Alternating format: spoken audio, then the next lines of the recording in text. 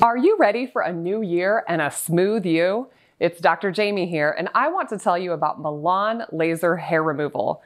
The new year means a fresh start, so let's make 2022 the best year yet, without the hassles of getting rid of unwanted hair. Laser hair removal is the absolute best way to ditch stubble with permanent results. That means that you can enjoy 2022 and beyond without worrying about daily shaving or booking those time-consuming, costly wax appointments.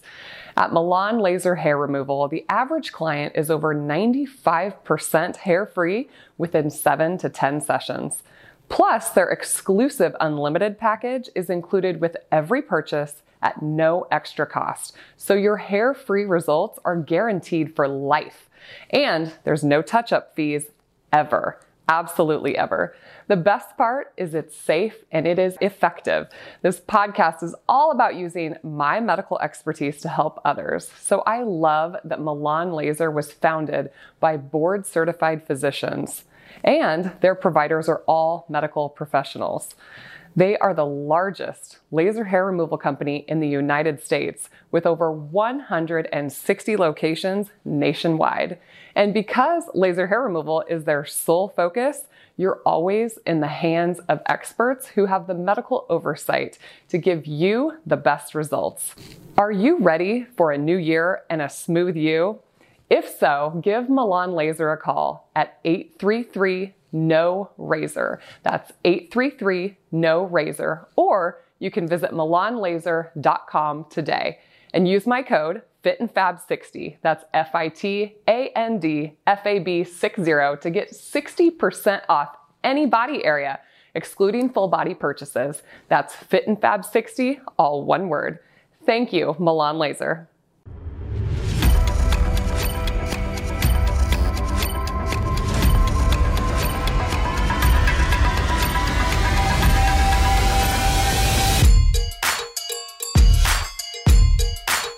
Welcome to the Fit and Fabulous podcast with Dr. Jamie Seaman. Hey everybody, Dr. Jamie. Welcome back to the Fit and Fabulous podcast. Thank you guys so much for tuning in every single Monday when we drop new episodes. Every time you share, every time you like, every time you comment, every time you send this to your family and your friends, you're helping us get these important messages out to the world. I can't tell you how much I've appreciated you guys. We've grown so quickly. We're only 20, 30 episodes in. So thank you guys for all the love out there. Well, today's guest, I've been super excited about getting her on the Fit and Fabulous podcast. I have just loved her energy. Every time I see her Instagram posts, I feel like we'd hang out on Friday nights together. So, but I love the important things she's doing in the health space too. So you guys, I want to introduce you to Dr. Stephanie Rimka. She works at Brain and Body Solutions, and I can't wait for her to tell us what she does because her background is so interesting to me. But she helps people optimize their health, and she does this through a functional medicine approach. Brain therapy. She teaches online courses. She's got a doctor of chiropractic degree, but Dr. Stephanie Rimka, welcome to the Fit and Fabulous podcast. Thank you so much, Dr. Jamie. I'm so happy to be here. Yeah. Okay. So tell us your story. What do you do? How did you get there?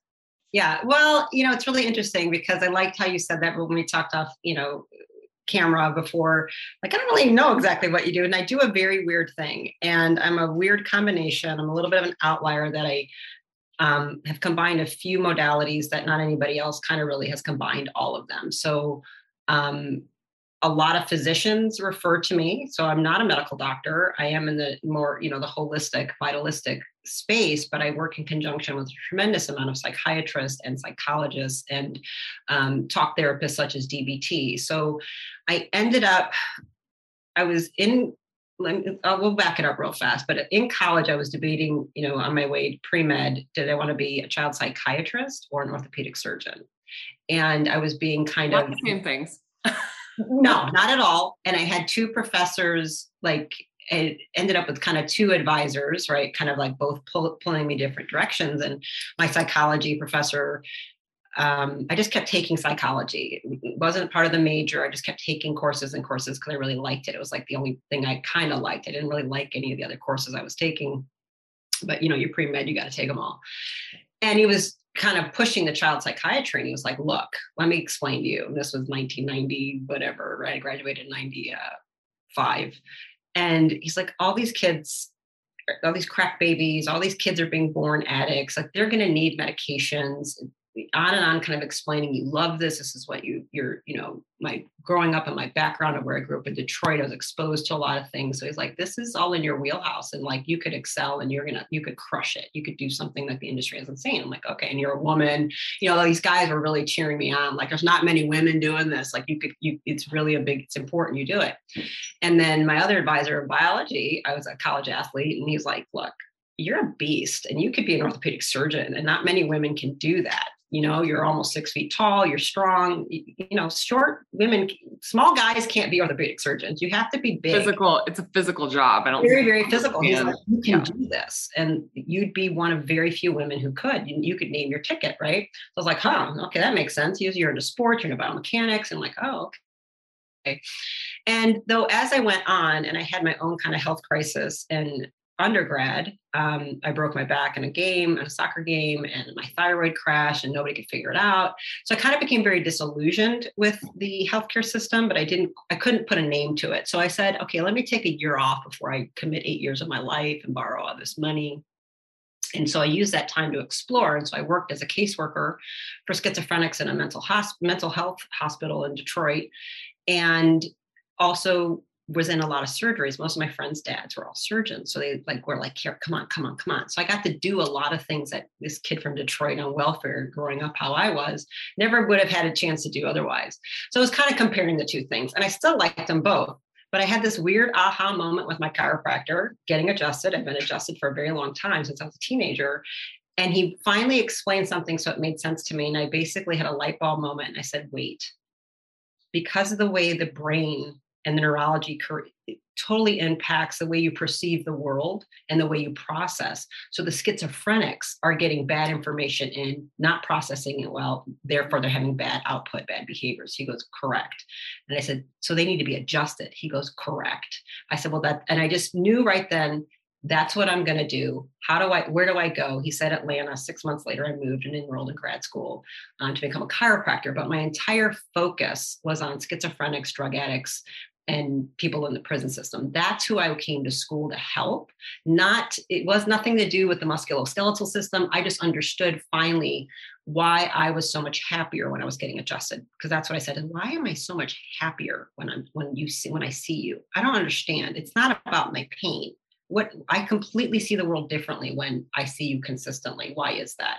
So when I really understood the neurology of what he was doing and what input, out in and out was doing to my system, that's when I decided. And then so that was the whole way I approached that. I was like, oh, because of what I was seeing in the mental hospital, no schizophrenics were better. They were over medicated. They were drugged out, 7 to 12 medications, and then more medications, right, to deal with, now they have tardive dyskinesia. Now we got to give them something else for that. Now, it was a very hopeless situation. And in my naivete, I was like, we can save them all, like I can do this, right? It's a little bit harder than that, I've discovered, but you can save a whole lot of them. And psychiatry doesn't believe that. They believe it's done, it's irreversible, and that's not true. So that's kind of what happened. But while I was in school, my nephew was diagnosed with autism. And that really changed the game when my big sister called and said, I need help. And I said, okay. And so then I started devouring that whole thing. And all of his doctors then trained me. They handheld me, coached me through the genetics, through the GAPS diet, through the gut, through the neurotransmitter labs. I was completely mentored for a very, very long time through all of them and through neurofeedback. And so it was through that process, that hands-on with my nephew and watching his journey, that completely changed everything for me. And then I had to focus on brain therapies. And I became board certified in neurofeedback.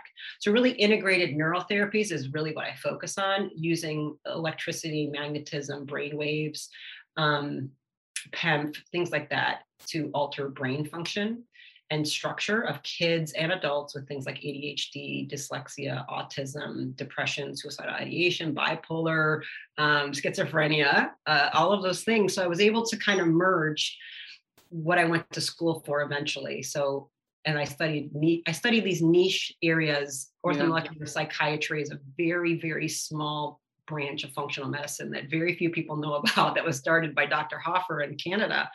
But it deals with nutrient therapy and testing very specific things in psychiatry that nobody else is looking at. So that's kind of what ends up happening. And I what I do is basically hire mentors, PhDs, physicians, kind of these outliers, and then they just have trained me one-on-one for a certain amount of years, and that's been the way I've figured it out. Incredible. That's incredible. Can we talk about autism for just a little bit? It's such a, I don't want to say controversial area, but we're seeing the rates of diagnosis go up. Just the diagnosis in general is, controversial. It is such a spectrum. I personally think that what you're doing kind of in this functional space, there is so many things to offer these families who are dealing with this. But can you just talk to us about what you learned with his diagnosis and what you've learned as a practicing provider? Because I think there's so many people out there that are listening right now that would probably benefit from the discussion. Yeah, autism, I think the word controversial definitely is related to it. There's a few words when I think of autism. I definitely think epidemic. I think ignored. I think invisible. The rates right now, we're estimating it's roughly 1 in 38 children in America to be diagnosed with autism. And this, I do take a very strong stand that has nothing to do with, suddenly we're diagnosing better. No, suddenly more children are having brain damage. And autism to me is straight up brain damage,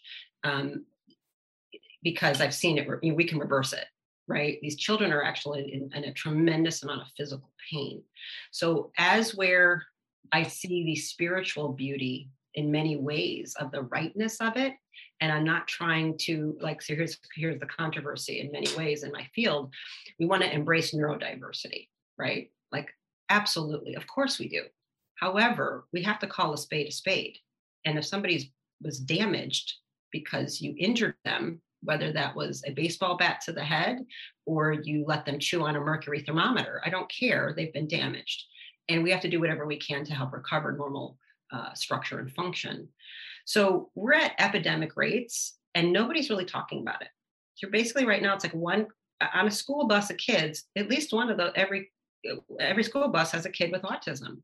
And the way it gets portrayed, often in the media, news stories or a movie, there's always this warm and fuzzy, amazing genius savant or something, where that's a very rare outlier. The majority of these families are dealing with children who are in such distress. They're scratching themselves, they're banging their heads against the wall, they're pooping and smearing their feces on walls, they're biting their own mothers, not because they're intending to hurt anybody, but they're suffering.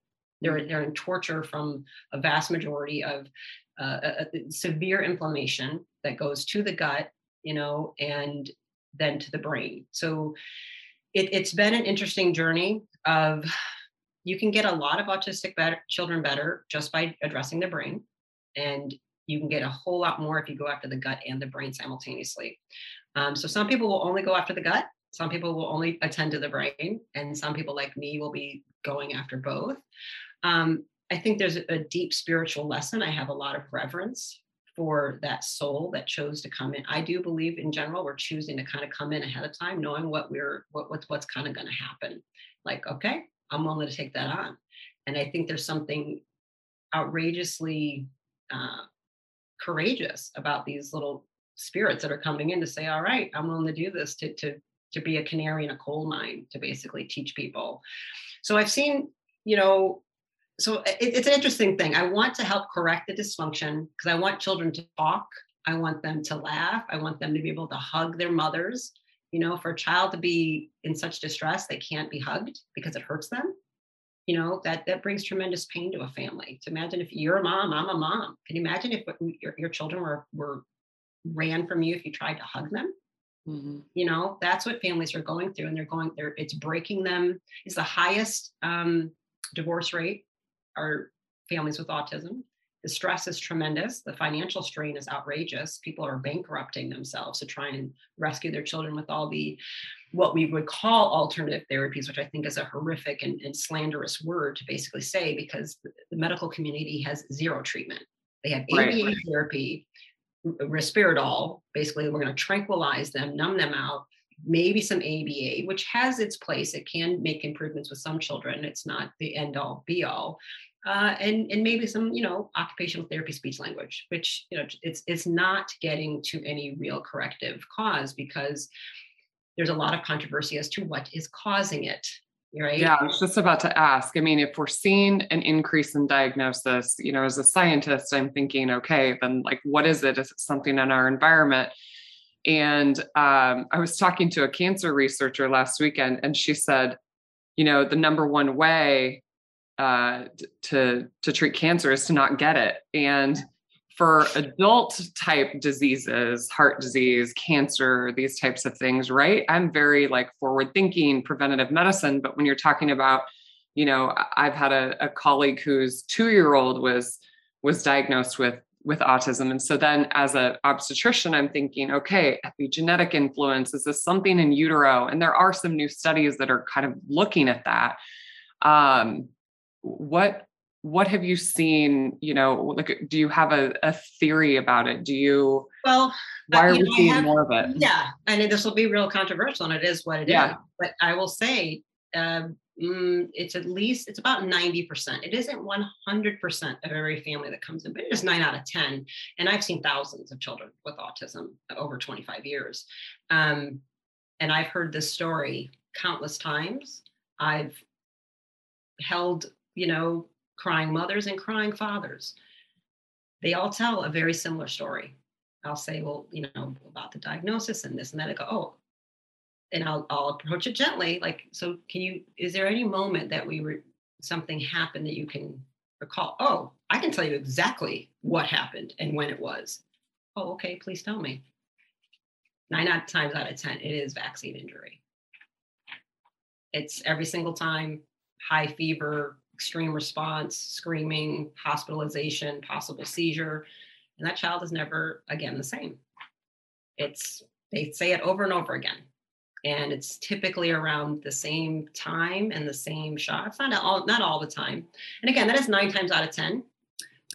It isn't always the same. But when you do look at the work of like Stephanie Seneff, PhD out of MIT, and other studies that have been done extrapolating, looking at the Amish community and the rest of the population. If you look at the Amish community, studies have been done, looking at the data, they don't, case in point, vaccinate. They don't believe in it. And so the only cases of autism in the entire Amish community, they have some, and they found that people say, oh, see, but they have it too. Because if it's just environmental, it should be exactly the same, right? Nope, they were all adopted, because they do adopt, and those kids were vaccinated before they came into the community. And so there is some autism in there, but that's like, there's something to be said there. Stephanie Seneff has broken it down the best. And what you can do, basically looking at what we know about the genetics, why this is, to me, shouldn't be controversial. It's pretty common sense. I know you're not a pediatrician, but I know you know these things, right? It's like, well, it's been common practice. Like if your child, when you go in for any visit, if they're have a fever or congested or sick, we don't give the shots that day, right? Mm-hmm. That's pretty common. Well, parents don't really maybe understand why. It's because, histamine levels are super high, and that makes the blood-brain barrier incredibly leaky. So we don't have the same protection systems happening all over the body, particularly in the brain. Not a good idea to inject, antagonists to the immune system that also contain heavy metals. So let's not do that today, right? Let's get them strong and better. Well, on an epigenetic level, pretty much we can look at certain things. There's certain patterns you expect to see. Is this autism or not? Because there are some misdiagnoses. PANDAS gets called autism a lot, when it's really PANDAS, and that we can see that a lot. Can you tell people what that is? I always mess up the acronym. Pediatric, neurological. It's basically a strep-based brain inflammatory disorder that leads to neurological symptoms such as OCD, tics, severe anxiety. It can be extremely debilitating. And it turns out it doesn't have to be, it's not exclusive to strep. There's a tremendous amount of other pathogens. Yeah. So for our listeners, panda, like the animal, panda with an S. Strep, mold, staph, lots of other things can do it. There's roughly 200 pathogens that they're known that can end up. So people, it's interesting with like the COVID. I don't know if we can say the word. They talk, long haul syndrome. Like, you guys, this has been going on forever. This is not new. People have severe psychiatric symptoms post-infection all the time, and children are going through it in a much higher rate right now. I don't know. I'm not an infectious disease doctor, but the past 2 years, I have more patients dealing with long COVID symptoms than problems with the vaccination. And it's real. Like, these things live inside of our bodies and interact with our DNA and I think epigenetic. We're seeing more because of the methylation problems. Yeah. I think it's because of this chronic high histamine and other problems we're having that we're not able to protect ourselves as well. Partly diet, part of the electromagnetic spectrum that's radiating us and causing more of this, right? So we can look at the genetics of these kids. If they did something as simple, like Japan doesn't do a single vaccination until a child is 2. Like, there are different schedules all over the world, and they have completely different autism rates than we do, right? So some of these things are like, let's just look at it. And it's because there's different development in different systems, the different ways the immune system is by that age. But we can look at the genetics. All autistic children, this is pretty much a blanket statement. I feel comfortable saying all 100%. I've never seen an outlier. We all pretty much are looking at, they all undermethylate. They have methylation disorders. That is what set them up to be more susceptible. Can you describe what methylation is for people that don't know? So it's methyl is a CH3, carbon and 3 hydrogens, or sometimes 4. So we call a methyl group. And basically, we're methylation machines. We're putting methyl groups on more than not, but we're putting them on things to kind of turn things off. So all of your DNA has a bunch of methyl groups to keep it all inactive, right? Because we've got the same DNA in the liver as we do in the eyeball. Well, what keeps the liver cell from becoming an eyeball? A whole bunch of methyl groups on it to keep everything turned off. We methylate things by adding a methyl group, like say estrogen, right? To detox it, to recycle it through the system. We're putting them on B vitamins to make them active so we can use them. So putting methyl groups on and off things, whether it's DNA or a B vitamin or a hormone, will make it active or help us recycle and detoxify it and things of that nature. If you cannot do it enough in the proper range, you end up with low B vitamins. You end up with not having enough of things. You don't have enough glutathione, which is perhaps a master antioxidant. I always question if it really is or not. An antioxidant in the system, the soap, the cleaner that keeps you clean and keeps things protected. You can't make enough of that, and you may end up with very high levels of other chemicals and neurotransmitters such as histamine, which makes things, people know of histamine as allergies, right? Allergies, congestion, rashes. Well, it's doing a whole lot more than that.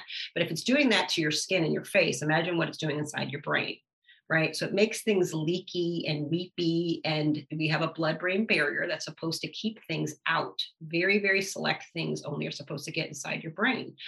But a lot of histamine makes you really anxious, makes you depressed, as well as makes you pretty leaky. So things get into the brain now that should never have gotten there. So we have a very vulnerable population. If we just looked at their genetics ahead of time and said, look, we have the epigenetics that are showing us this methylation on this child probably is not good. This is one we need to delay the schedule or question what we do, because we're probably going to have a bad reaction. You can look at that ahead of time, but there's simple things that they don't do that. This is not standard of care. And if this is not rocket science, it's a cheek swab, doesn't hurt a kid. You scrape cells, find out what's going on and say, oh, this is a high risk population. Just like, we're doing this with ApoE4 with Alzheimer's now. I was going to ask, are there specific SNPs, genes that you're looking at? Yeah, it's only a handful really. And they're really common: MTHFR, COMT, MTRR.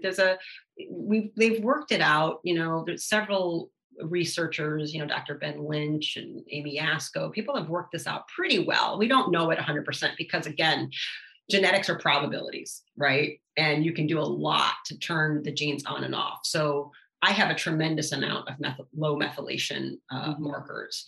I'm a low methylating kind of a person, and it gives us a personality, right? We have a certain type. An undermethylating person, it's not always pathological, but it can be pathological, right? So my whole family are low methylators, hence why we have autism in our family, highly Right. susceptible to it. Why we have OCD in my family, why we have depression in my family, why we have addiction in my family. Mhm. High risk group for those problems with low methylators. But we're also perfectionistic, well, high driven, highly successful. We will crush things. We're super competitive. That's Yeah. how we are. Right? Every physician on earth is a low methylator, by the way. Right? You want a surgeon where I need you to be that way, because when you're cutting into a woman, right, to help her, you need to be a little perfectionistic. You need to be that you don't tolerate half-ass, right? Over methylators are completely different. They're very laid back, very artistic, could care less. The dishes can stay dirty. We think of them as lazy, but it can go pathological either way, right? So anyway, we can tell these things with some simple testing, and there's other ways of testing, but we're not doing that. We're doing a very cookie cutter, one size fits all, just get it done at any cost. And the denial and the refusal to acknowledge what's happening is what keeps putting people at risk. I mean, Andrew Wakefield was breaking this down. That's why they ripped away his license in England when he's just a gastroenterologist who was like, I'm not an autism expert, but like, I'm telling you, there's something happened to this kid, all these kids' guts after that shot. Why don't you just separate the three and put it in single dose? Why don't we just do that? Because if we do that, look, it doesn't destroy their body. That shouldn't have been that controversial to say, instead of MMR, just do measles one time. A few months later, do the mumps. That's all he said, but he was vilified for it. When all he was Yeah. saying was separate it. He didn't even say don't do them. He just Yeah. said, why don't you spread them out, because it's too much trauma neurologically for these kids. I think that's the tough thing we're facing right now is we're not allowed to ask the questions. And I mean, not even just what you're talking about, but like ketogenic therapy, when I first got into the space in 2015, 2016, like I was a total quack, like just because the studies, haven't been performed or there's no meta-analysis, it's like complete rejection, which is not like where science started. Like science was about asking the question and then trying to find, the answer to it. And these days it just seems, and social media, of course, exacerbates everything, but they're really trying to make it feel like it's black and white, and it's not. I mean, science is such a gray area, and we're all built differently. This idea of methylation, back to it for a second, I always think of it kind of like a light switch board, like the old time operators that had like the plugs, and the body's constantly like turning on and off light switches. And we all kind of have this circuitry that we're born with. But then of course you have all this environmental influence that either flips the light switches faster or turns them off faster. And that's just how I, rationalize it in my brain, the concept of methylation. And maybe that'll help somebody listening, because they're probably like, what are they talking about? But we all have these genetic, susceptibilities. I have every gene that they've figured out related to insulin resistance and diabetes. Even though, I looked healthy from the outside, like I ended up with pre-diabetes, failed on my diabetes testing. So I'm just trying to like put this into a real world example for people that it's not, it's not because you did XYZ, it's just this perfect combination of like the amazing, beautiful biology that we're born with, and then interacting with our environment. And we end up with things that are pathologic, and so then let's talk about kind of the solution aspect, because that's what I'd love to focus on. So for people let's just make it like a broad umbrella spectrum of just like neurologic diseases. Okay. What role does diet have for these patients? Well, it's big. And I will say, it's interesting. I have like a nice slight chip on my shoulder where when I get interviewed, right, with people, different things, and I'm curious about your opinion at this point as well.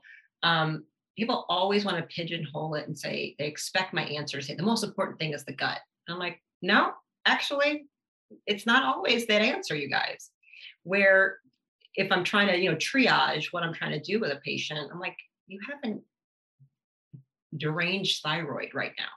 Like, actually, that's the most important thing, because that's what's causing you to be depressed. That's what's causing you to be exhausted. That's what's causing all the things you think are coming from your gut. Like, we have to stabilize your thyroid before I can even address that. And I'm sorry, I can do it a whole lot faster with some hormone replacement, right? We can do this right, yeah, I'm going to have to address your diet to deal with the Hashimoto's, but first things first, I have to stabilize you, because, as you know, an unstable thyroid can actually make someone psychotic and put them in a psych ward. I've had that happen with patients. They thought they were schizophrenic and they were in a thyroid storm. You know what I mean? So it's a very, I think each person and where they are and what they're presenting with has to be addressed. So you can help brains tremendously without even touching the gut. And I hate to admit that publicly, but I'm not going to lie, because I've seen so many. A great book. So anybody, if they're dealing with this, is called Healing Young Brains. And it's by Castro and Hill, two PhDs, two psychologists. And it's about neurofeedback, right? It's basically healing young brains and neurofeedback solution to like ADHD and autism and stuff like that. But I make pretty much almost all my patients read it, even if they're an adult and it's for them. It's the same thing. Healing an old brain is similar to healing a young brain. And you can get outrageous results by going straight into the brain, just doing brain therapies, neurofeedback, biofeedback, transcranial stim, all kinds of other things we're doing to modulate the brain in a non-invasive way. Highly effective. These psychologists don't know anything about nutrition of the gut. They're not doing anything. They're not teaching anything. Right. They've been getting these results for decades, helping 80% of all their patients without knowing anything else about anything. They don't know about a neurotransmitter. They don't know anything. So let me just say that you can get tremendous results just starting right with the right type of therapy, right? Non-drug related. Then if you know how to couple in the gut, and if you know how to couple in, testing and balancing neurotransmitters and, healing the leaky gut and dealing with that and getting the biome correct, I mean, now we're super winning, right? Then if you know how to modulate the immune system on top of it, forget about it. We pretty much can get your entire system so coherent and so able to recognize itself, it will self-correct every single time, all the time. So it matters, but it might not be exactly where I start, because sometimes they're in such crisis. You can have a way big impact in 3 to 5 sessions of a neurotherapy to I can stop a seizure, like with neurofeedback, a whole lot faster than I can with diet. I will bring in a ketogenic diet for that. And the studies are actually there on that one, right? With ketogenic, you said there's no study. Yeah, there are studies. They've been using ketogenic diet for irretractable seizures for decades. Mm-hmm. Yet it's not the, first line of treatment for whatever reason, because they can sell the drug instead, right? So sometimes the research is there, Dr. Jamie, but for some reason we want to ignore it because we think patients can't do it. I think we're assuming people are too stupid or too lazy. It's not sustainable. Yeah, I think we have to stop right with that. Really, how hard is it to eat meat and fat with a little bit of side vegetables? I don't think it's that hard to not eat pizza, to be honest. Well, I think it's hard. I think it's hard because we've created this world of convenience and we make assumptions that, that we all just live in that. Yeah. And I mean, these patients, or their children are really suffering, and there really are a large subset of patients out there that are very motivated to work on lifestyle interventions. And there's such a few amount of health practitioners that have the tools to give them to do that. It's true. And here's where it's at. And the ones that are out here, the majority of us are fee for service, which means we're cash only, right? Insurance isn't going to pay for me to talk to you for 3 hours. That's my first visit. You know what I mean? You cannot solve these complex problems in 7-minute visits. You just can't. You have to sit for hours and hear the stories, let people cry, see what's going on, see all the list. I've had, binders brought to me. I'm like, okay, well, I need, autism moms are no joke. They've got a full binder documenting every therapy, every intervention, every hospitalization. I will look at the whole thing. I've sometimes spent 5 hours reviewing, and I don't usually like charge them. Like, let me see. I don't know. I want to take care of your baby like he's mine. Right. So let me see what was done, what worked. And you have to. I've gotten to the place where I'm okay with drugs being used as they need to be used. We're in a crisis. I got a text yesterday morning from a doctor friend of mine looking for a referral for a 2-year-old with Dravet syndrome. So this little girl's having 50 plus seizures a day. That's a catastrophic seizure disorder. I don't actually know the life expectancy on that, but I was like, oh, out of my league. I know what this is. Here's what you need to, like, here's my referrals, right? Here's the neurologist I use. Here's this one, boom, boom, boom, boom, boom, boom, boom. And yes, we will break our rules and neurofeedback, but she just needs drugs because the parents are holistic. The parents are holistic. They're using a ketogenic diet. Great. And they're probably don't fight the meds right now, because every seizure is a traumatic brain injury for that little girl. And we need to try and stop that. Right.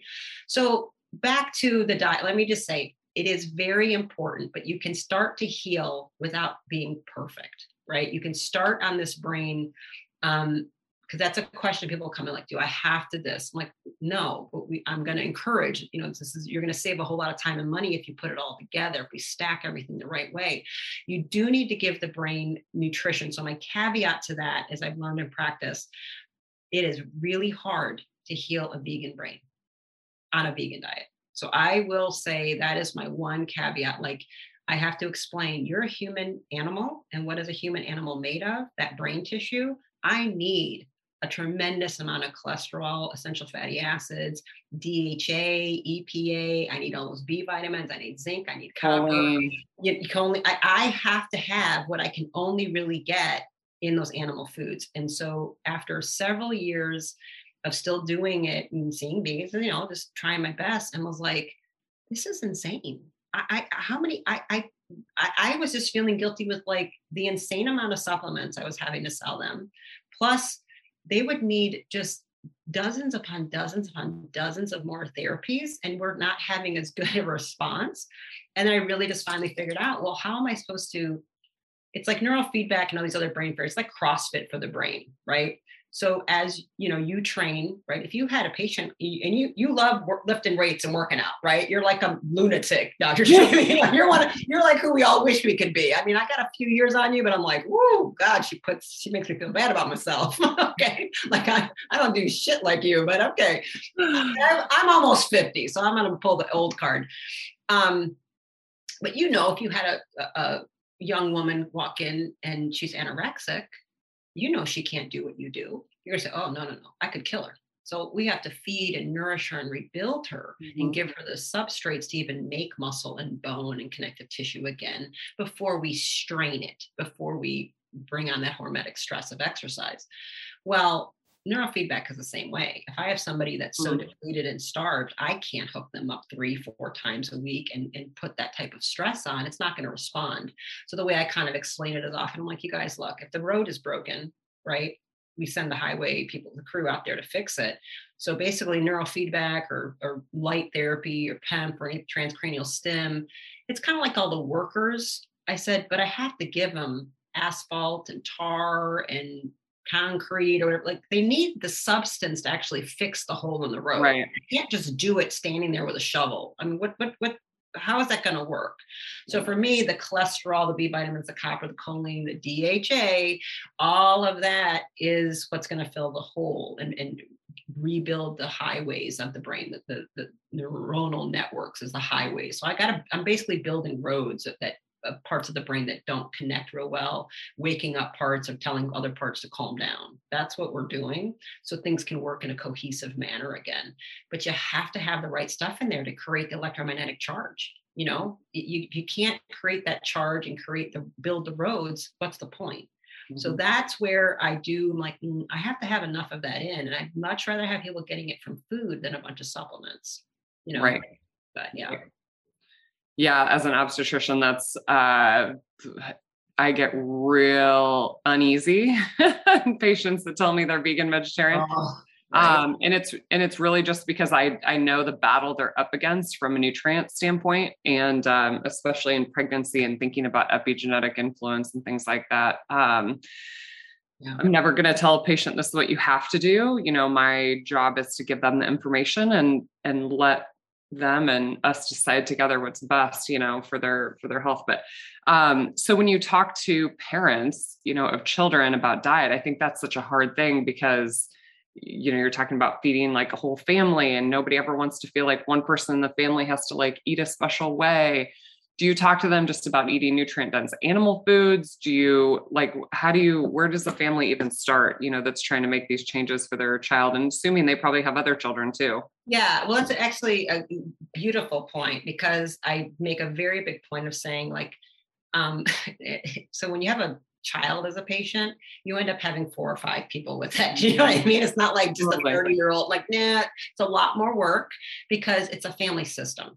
And that child's ADHD, or that child's the autism or the dyslexia or their anxiety and panic attacks, the entire family system needs support around that, because once we remove that in the brain, let's say mom and dad and brother and sister can no longer keep projecting that disorder onto that child. You know what I mean? And they can no longer keep thinking of them the same way. Everybody's interaction like, you can't treat the alcoholic like they're still an alcoholic once they're better. You know what I mean? You have to let's move on. So I always kind of treat everybody. And sometimes I'm blessed to be able to do brain maps on their whole family become patients. That's really the best way to do it, because then you can balance everybody together and work on them. But when it comes to food, I absolutely am very, very strong on, there's no isolation, and no one's eating special meals. We're all doing it. This is how it's going to go. Because if it's healthy for one of us, it's healthy yeah. for all of us. And even if it's sometimes a more extreme diet, let's say it's autism. Let's say we've got to go hardcore, let's say the GAPS diet, which is a very beautiful starting point for anybody listening. Gut and Psychology Syndrome by Dr. Natasha Campbell McBride. Get that book, start reading that if you want to start approaching it. It's a great diet for a whole bunch of stuff, schizophrenia and things like that too. But autism, it's a beautiful, beautiful base of healing for the gut for children. And I'm like, we're all doing it. Like, there's no special weirdness happening. Like, this is, we're in it to win it, and it will be good for everybody. And that's how it is. And usually it's often like, so do you have a crock pot? Okay, you're going to buy one. You know what I mean? It becomes teaching them about crock pots and Instapot. And I actually, several of my secretaries and other interns and stuff, I always had somebody kind of on staff that would be into that. And we would finally like, could you actually help coach and counsel? And I mean, so I've had my staff like go shopping with me, because they didn't know how to do it, especially like these young 20-some-year-olds that have had bipolar, been in and out of hospitals, have no family. They didn't really even know how to grocery shop. They didn't know how to buy a pot roast. And so like simple things. You're like, okay, I'll teach you how to do it. Like, get some potatoes and carrot, pot roast and onion, put it in a pot. Like, I promise you can do this. Yeah. That's the first step is these families who are overwhelmed. Imagine, right? Mom's got 3 kids. One's autistic. She's trying to balance everything. And so of course they're just grabbing that fast food. And I'm like, I'm so sorry. Your pediatrician told you 5 years ago that there's nothing you can do, that diet makes no difference. I'm like, well, he's an idiot and he should be sued for malpractice as far as I'm concerned. So let me be real clear. Yes, you can. And Chick-fil-A is over today. So it's done, because I'm very strong about it with them. I don't do, well, I'm like, no, if you want to get, you're going to come in, you say you'll do anything, and you want to give me $7,000, $8,000 to do brain therapies. I'm telling you, you're going to end up giving me $20,000 unless you change with the diet on this kid. And it's not that hard. Meat and eggs and a little bit of vegetables. It's delicious. They'll like it. He can have fruit. It'll be fine. So we do a transition, of course, for birthday cakes and holiday, we can make all those versions of these things for children. We want them to fit in. We want them to have normal social experience. And believe it or not, the families can all pull it together. And I just meet them where they are, Jamie. It's like, if they're in kindergarten nutritionally, I'll meet them in kindergarten. I'll get them to 5th grade. If they're in 5th grade, great. We're going to get them to high school. Some people come in like college, and I'm like, wow. I'm like, there's only a couple tweaks I need to do with you, but let's take you to your PhD, So it's important, and it is like a team effort, and we just slowly keep working on baby steps, and that's why we do consistent appointments, and encouraging them and not shaming them. In general, women are usually overwhelmed and exhausted as it is. But as I start feeding them some nutrition, once I give them permission, like, do you like steak? Oh my God, I love it. I'm like, okay, well then you're going to eat it. Really? It's not bad for my heart? Like, oh, no. So as soon as I feed her and nourish her, mama's brain suddenly feels calm too. Mm-hmm. Mama's brain suddenly doesn't feel as overwhelmed. So now the idea of cooking or doing something it doesn't scare her as much. So it's really about nourishing all of them, and everybody just kind of gets on board, Yeah. Yeah. I know it's anxiety provoking as a parent to have a child that's going through something. And my own daughter has gone through, we've seen so many different specialists. And if I hadn't been in the medical world, I can't even imagine somebody trying to navigate, that system. Okay. So diet, like always do the simple things first, but some of these neurotherapies that you offer, tell us about some of them. How do you decide where to start? Is it just bio-individual or? Yeah, well, a good history and exam, you have to have that to kind of see where somebody is, and to see, is their brain in a really good receptive place for this, right? I will say probably 80% of people who come in, we can do neurofeedback. And then there's a small percentage that again, are in some type of either starvation deprivation or severe toxicity. Like, for example, with methylation, a common one I'll see where I can tell it's a methylation disorder, and it's presenting as severe OCD, suicidal ideation, or something like that. And, I'll do the blood labs, I'm through the roof, and, they're totally not methylating, blah, blah, blah.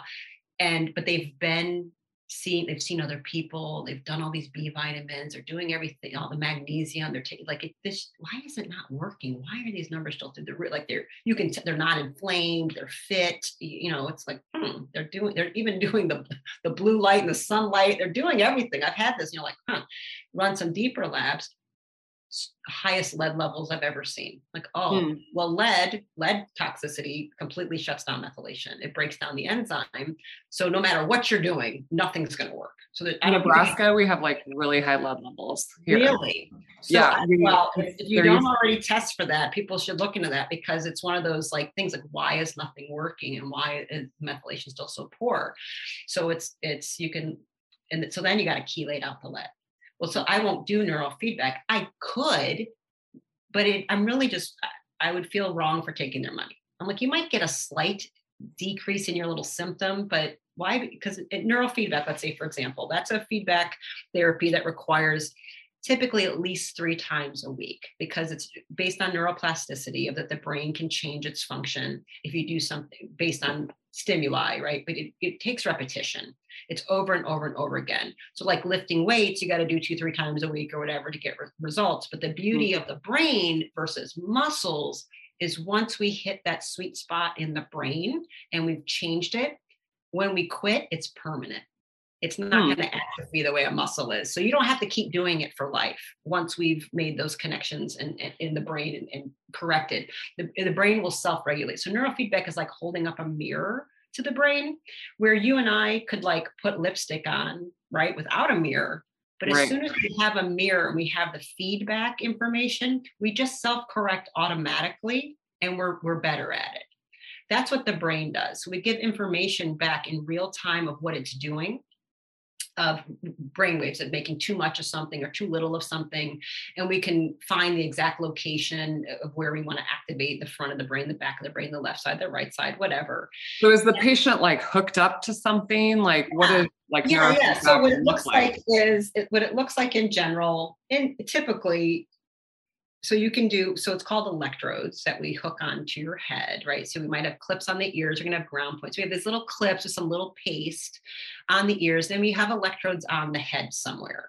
And you could have 1, or you could have 19, right? Mm-hmm. So it will look a little different depending on the type of training we're doing, whether you have a bunch of electrodes with paste or we're putting a cap on, like a neurologist cap. I did one of these brain scans 2 years ago. Yeah. And, so that's what we use, that cap on everybody, right? So the way I you decide. So basically the history, I'm like, okay, testing, are they ready? So if we're going to do neurofeedback, I always do a brain map, right? So we're putting on the cap and we're recording electrical activity. And we have these incredible algorithms that turn that into what we call a brain map, a QEEG. So you can look and see what are the normal patterns. So are they doing tasks and then you're Typically, you don't need to do any tests. Eyes open, eyes closed is all you need. Got it. Okay. Now we do cognitive performance testing as well. So we do different task testing to look at all kinds of skills and timing and visual tracking. So that's a separate thing. And I'll couple that information with what we see on the cue. Like you want to, because you're not just the brain waves, because I'll tell you, we'll have certain brain maps and you kind of like, well, and if the person doesn't have any symptoms, like, and you're like, well, they're not having this, this, and this. And you go, nope. You go, and then it's always, are they an engineer? And they go, yeah. I go, then they're totally normal. So the brain will be looking abnormal, but I'm like, but engineers often have a certain low power freak signature because they're super efficient. So where we would call it, but if they have symptoms, I'm like, okay, now I have to address it. And we've also had people, we do maps, like they've had brain surgery because they had a tumor removed or something. And so their brain map has some really bizarre compensations, but we check, we're like, okay, are you having any of those symptoms? No. Then we go, then we're not touching it actually, because it's technically abnormal to the normal database. But because of what you've done with all the meditation and mindfulness, your brain has restructured itself in such a way that I think it's best we leave it alone.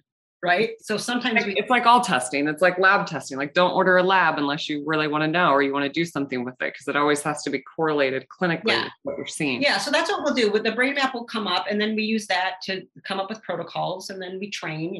Typically most neurofeedback, the research will show it's going to be 30 to 40 sessions is about the baseline to make it permanent. Mm-hmm. So we don't really want to do anything 10 sessions for what? So most of us are going to be like, this is a 40 session minimum contract, but we can kind of tell this will be 70 sessions. This is probably going to be 80 sessions, but let's say with like a kid with ADHD, 40 sessions almost always bangs it out. It's almost always removed, no big deal. And you'll say you're going to see a difference in 5 to 10 sessions. You'll see it right away. It's not permanent, however. You have to keep finishing it and making that pathway so strong. That a dirt road turns into a super highway. That's what we're trying to do. Turn these dirt roads in the brains into super highways that never can be ignored again, to make focus really, really easy for a child or an adult. Yeah, it made me think I saw something in the news recently about how, I can't remember the statistic. I want to say it was like 1 in 4 teenagers now is on medication for ADHD. Mm-hmm. And I recently donated blood for those that follow my social media, which is a great thing for your health. But I was reading an article about how blood donors, like the level of Xanax now in like blood donation, because there's like certain things they don't ask about, right? Like malaria, HIV, like there's obviously like transmissible diseases that they don't want in the blood, but any prescription medication you're on like is in your blood. And I know. I read this. I was blown away. I didn't think about that either. I was like mind blown. And I'm thinking, it's like, it's 1 unit of blood. And I guess if you're hemorrhaging, like a little bit of Xanax, but I saw I don't know if it was Mel Robbins or somebody who shared something recently. And it just basically said that like, you don't have anxiety and depression, you have an untrained mind. And I was like, gosh, that's such an interesting like context to like think about it in. Yeah. Because we think about all these things like that they're pathologic, like you caught anxiety at the mall or whatever, but it's like an untrained mind. I like that. I think it's either way. It's an untrained mind, or you've actually trained it into that disorder. Trained it. Yeah. Like, because what you practice grows. Like you developed a bad habit. Yeah, what you practice grows. And whatever you practice doing over and over again, the brain is going to make itself be that way. And what we've done with the way we're raising our children now is they've gone from being outside, exploring, being physical. So they have low body organization, low muscle tone, low sensory integration, because they're not moving. And the vestibulocochlear system in the ear is not getting the exercise it's supposed to, because they're sitting and sitting and sitting. And then what are they doing most of the time? They're looking at digital screens, which is completely altering the brain structures. I mean, and we put this on for parents to see. We show them the brain. We said, well, I want you to watch, see what their brain is doing at rest. Put on Minecraft. We let them play Minecraft. We show them, do you see what just happened? I go, this is the brainwave of focus. This is the daydreaming brainwave. This is the meditation wave. This is the anxiety wave. watch. And the parent's eyes explode and go, that's why I'm telling you they shouldn't be playing that game. You Yeah. are creating ADHD in the child by letting them do this. So we've really changed the way, I mean, there was no, I'm 40, I'll be 49 next month, right? So family vacations, we're getting the station wagon and drive. And you know what you did? You read a book, you played a game, you punched your brother or something. There was no electronic devices. There was no watching a movie. There was, look for license plates, look out the window. What do the clouds look like? Right. The brain was forced to exercise. The brain was forced to practice imagination. The brain was forced to sequence, look at patterns, come up with new ideas. It was okay to be bored. Lots of things come from boredom. That's a magical state for the brain. But we've really changed the way we've done things with the advent of all these handheld devices, and it's creating brains that cannot focus. And it's creating brains that are in fight or flight. The flicker rate of every screen creates a sympathetic flare in the brain every single time. So you might not think that kid looks anxious, but the brain is anxious. Right. Oh, this is what. So I like that idea, but we're actually training the mind to be a certain way. And then every time you're doing that, you're not training. Then it's untrained in other things like sustained attention, mindful attention, meditation. It no longer can do that. Yeah. And it's not just young minds, like neuroplasticity, like we know even, it's even more important as we age. Yeah. I think I see it a lot, and I don't know how long you end up seeing people afterwards, but I see it as a big problem with young mothers not being, connected with their children because they're so connected with their devices. So they're really dissociating from the normal bonds. And so I think some of why we're seeing rises in children's epidemics is because they don't have the connection with the parent the way they're supposed to, because parent has an addiction problem, right? And a dissociation, non-presence problem. Yeah. Yeah. I live at such like a fast pace. I was diving into this literature on dopamine, and like I feel better when I go on a vacation, right? It's like, and everybody just think but then there's this thing called like post-vacation depression. And I was diving into the literature on this, and we live in a society where it's like swipe, tap, this, that, and we get these dopamine responses, and we actually become so like desensitized that we need even like a bigger stimulus and a bigger stimulus. And sometimes things like a vacation or a day without technology or like boredom is like actually such an amazing thing, because what it allows us to do is like reset that dopamine response. And these are just like things that people don't think about, the way that our neurologic system really interacts and drives everything as kind of a master computer. They just aren't taught about it, right? Like I do find it stunning, and I'm sure you do too, because I follow your social media, like masturbation orgasm kick that you're into, right? Like part of the thing. You're like, this is the thing, and we should be talking about it. Women should know. Well, just like women don't know that, like about their own bodies and how it works, like we don't know most people are not taught about the power of the human technology, the power of what really is going on here. They don't know about their brain. They don't know about what dopamine is, serotonin, they certainly never heard of anandamide. People just don't know what anything is. So they don't know that they have the power of bliss and love and joy and connection right within them, and how to access and harness it. We aren't taught that, right?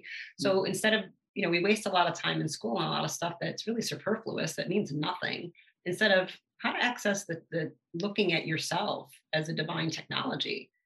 What is epigenetics? What is DNA? What are these neurotransmitters? How can I leverage that then for myself and my children and how we develop? If people understood that, they would look at their choices very differently. Like, is this good for my brain or not? Is this good for my soul or not? Is this good for my family or not? Right? Yeah. It makes like, because most of it is they just don't know.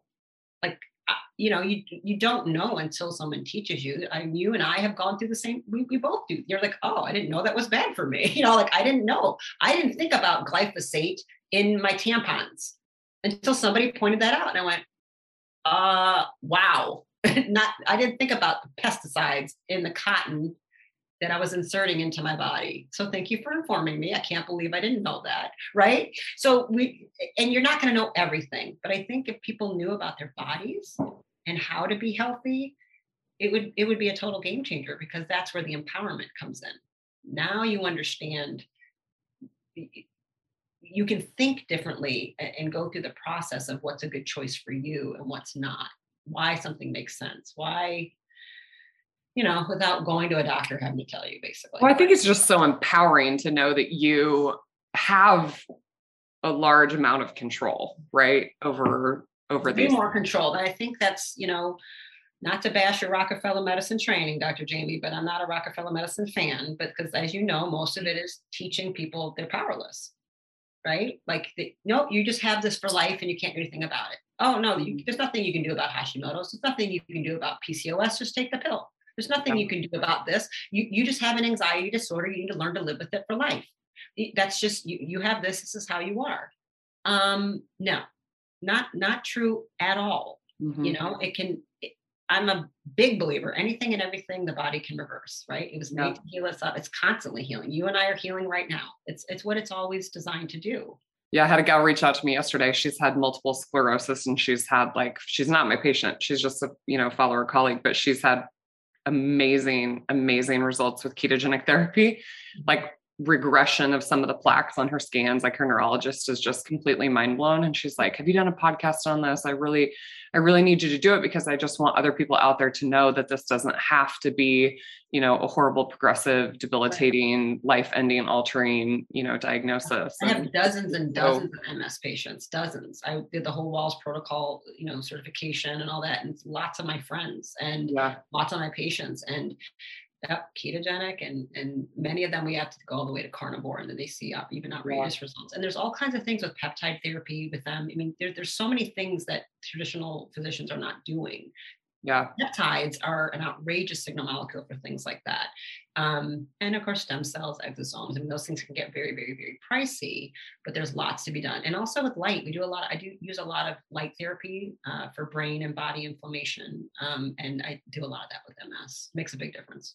Okay. So tell us how what is your daily routine? Because obviously you want to feel and function, and I follow your IG, and you just got out of the ice bath right before we started recording. We should have recorded from the ice bath. Oh God, no, I couldn't sit there that long.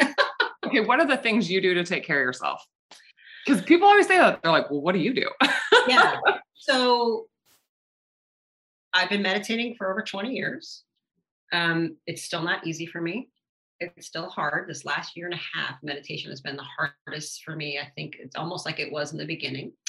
But meditation and visualization every morning. I'm a big fan of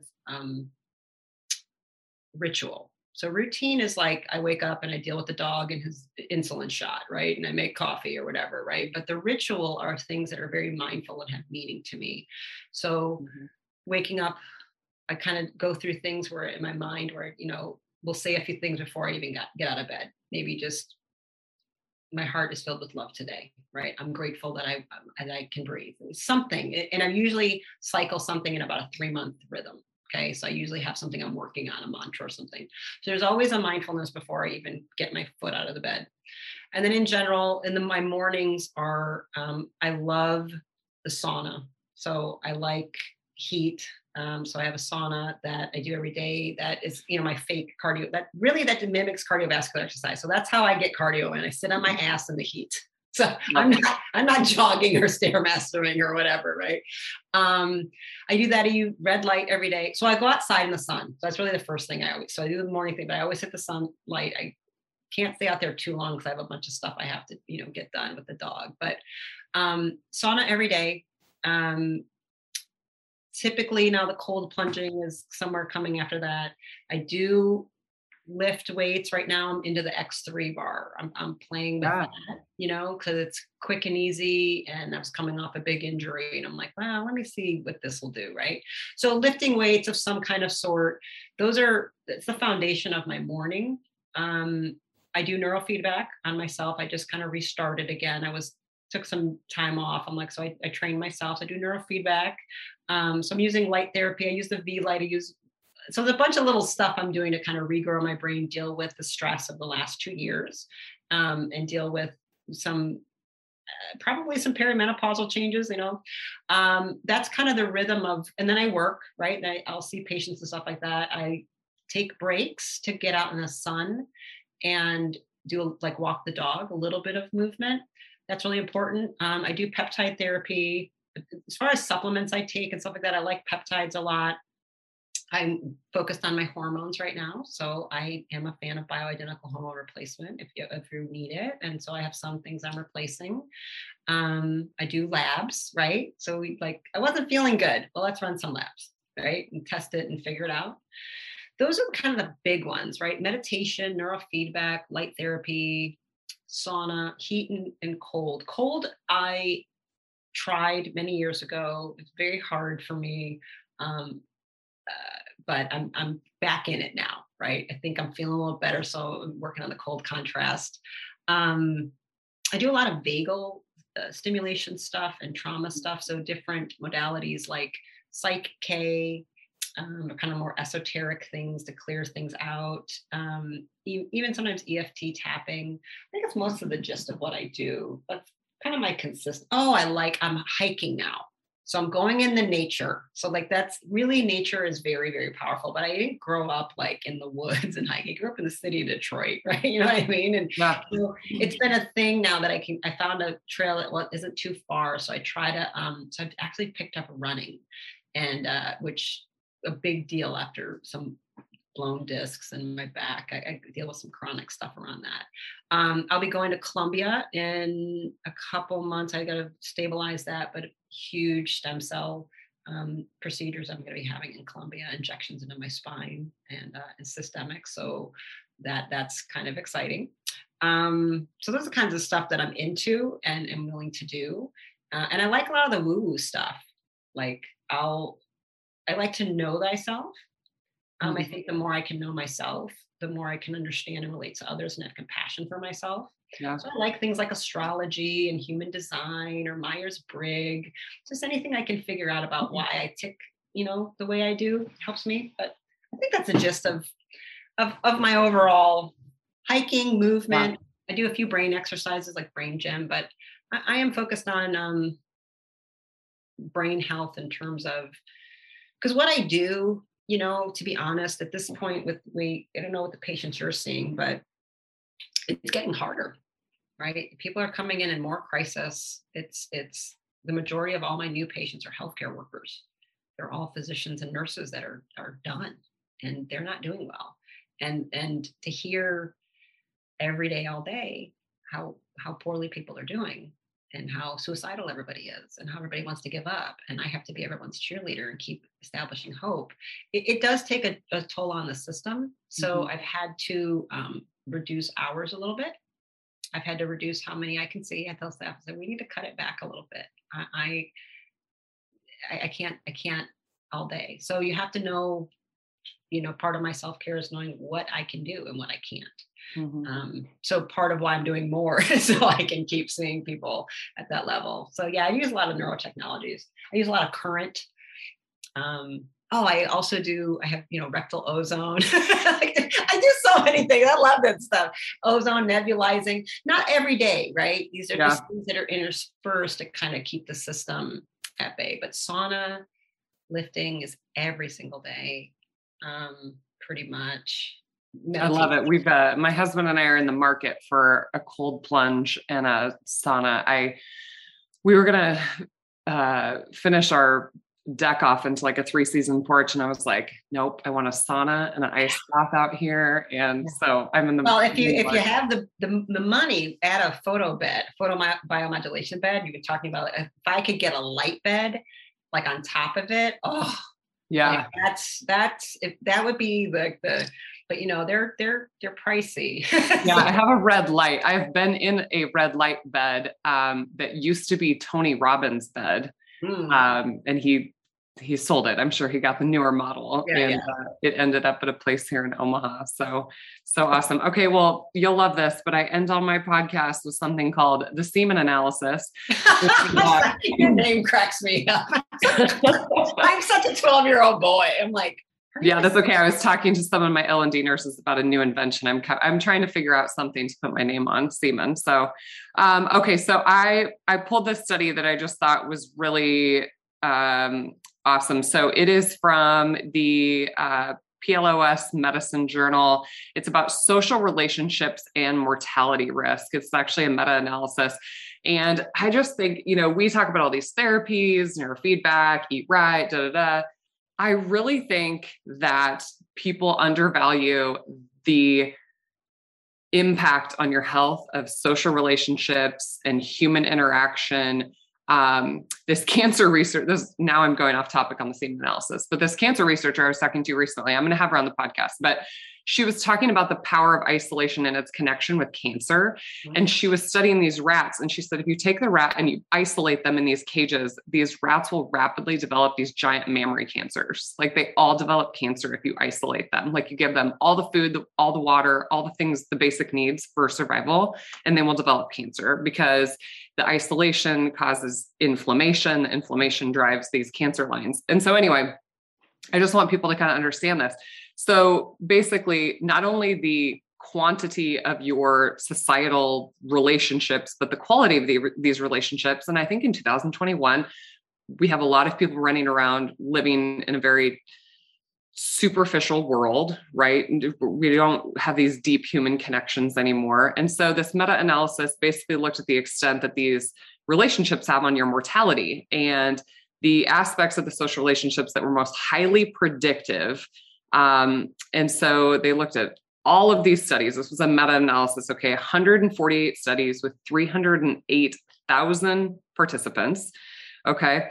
And basically the effect size, there's a 50% increased likelihood of survival of a participant with stronger social relationships. And this would remain completely consistent across age, sex, initial health status, cause of death, and the follow-up period.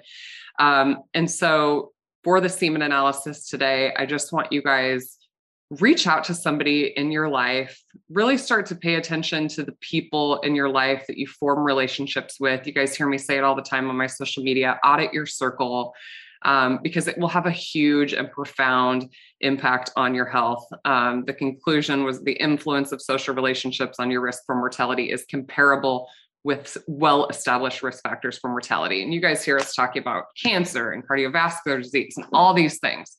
And your relationships matter. And, maybe you need to have relationships with healers in your life, like Dr. Rimka. So, Dr. Rimka, tell people where to find you, how to work with you. Best place probably is my website. So that can be drrimka.com, make it real simple, but it's brainandbodysolutions.com has been my, website for a very long time, but many things will get you there. I'm the only Dr. Rimka in the entire world. Very rare name. Website will have Instagram and Facebook, but there's a, how to get started, neurofeedback, my store with all kinds of some biohacking devices and other things you can find in there that if you want the sauna I use and the lights I use and the glasses I wear, the makeup I wear is even on there. drrimka.com, really the best way.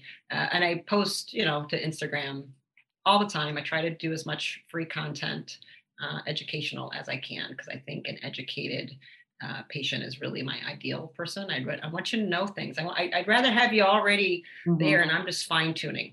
And you only need me for a few months. I fine tune. We slap on some brain therapies, and then I teach you how to use that for the rest of your life, right? And so you can navigate the healthcare system the way you are able to do with your daughter, the way I'm able to do with my son, because we know the right questions, we know how to stand up and fight, because it's an overwhelming thing if you don't speak the language. And so, that's how they can find me. And I like to help. I'm a big team player. I like to work with all their other clinicians. So if you see me, you don't have to stop seeing other people, but I could bring a perspective to your plan that maybe nobody else is bringing. Incredible. Well, thank you for the work that you do and everything you bring to the world. And thank you all for listening to the Fit and Fabulous podcast. If you enjoyed this episode, make sure you leave us your reviews, share it with your friends, all of you on Spotify and Apple Podcasts and YouTube. We love you so much. Thank you, Dr. Rimka. Thank you.